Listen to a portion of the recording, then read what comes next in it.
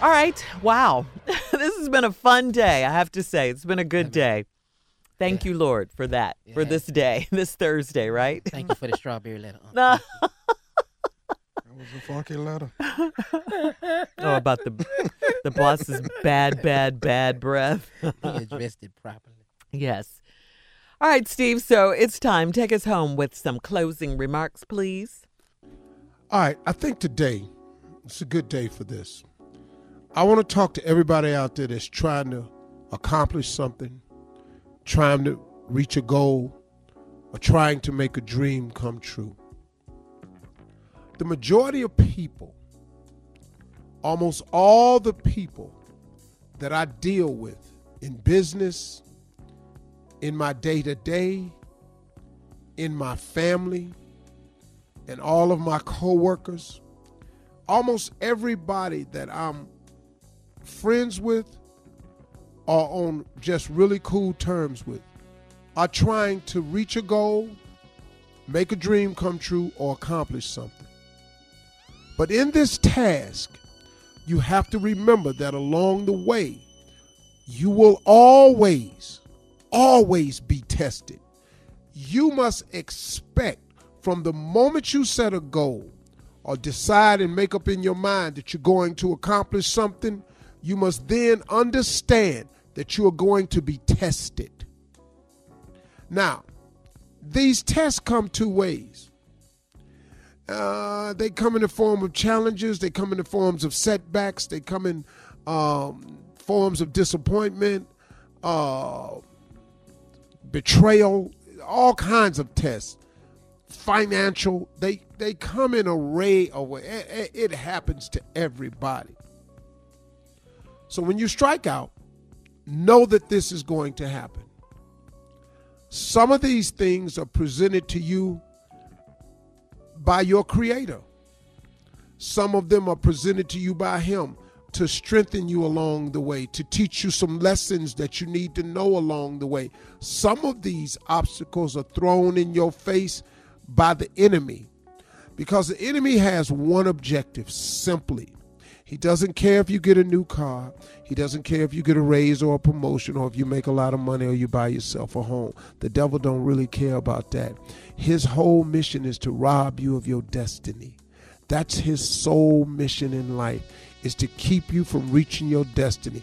As a matter of fact, he don't care if a couple of cool things happen to you while you're doing something illegal. He's okay with that. He hates when God blesses you. He hates when you give God glory and credit. But man, if you get a little bit on the side because you're hustling or you dealing or something, he cool with that. You know why? Because he's robbing you of your destiny. You have to understand that you are going to be set by problems, situations, circumstance. It happens to all of us. It is simply called life. No one is exempt from life. No one gets to skip through life scot-free. Nobody gets to be problem-free. Nobody. And let me tell you something. When you look around and you see somebody and they seem like they handling it so well, just know this. That person that you see seems to always get up when they fall down. They always seem to be handling it. They keep a smile on their face. I got news for you. That person going through it and got some situations. But I bet you he got some faith.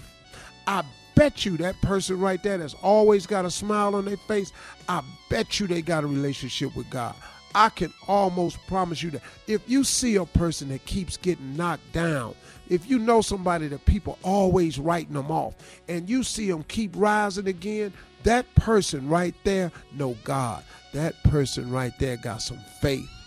Because listen to me, I had a t-shirt I was selling one time for the foundation that says, faith doesn't make it easy. Faith makes it possible. And when you have faith, it creates the possibility. Instead of always looking at stuff at the probability, you got to start looking at stuff with the possibility. And the reason I created that phrase, because I don't really know the exact term for all of this, but probability kind of mean like something probably might happen. The probability always presents a problem.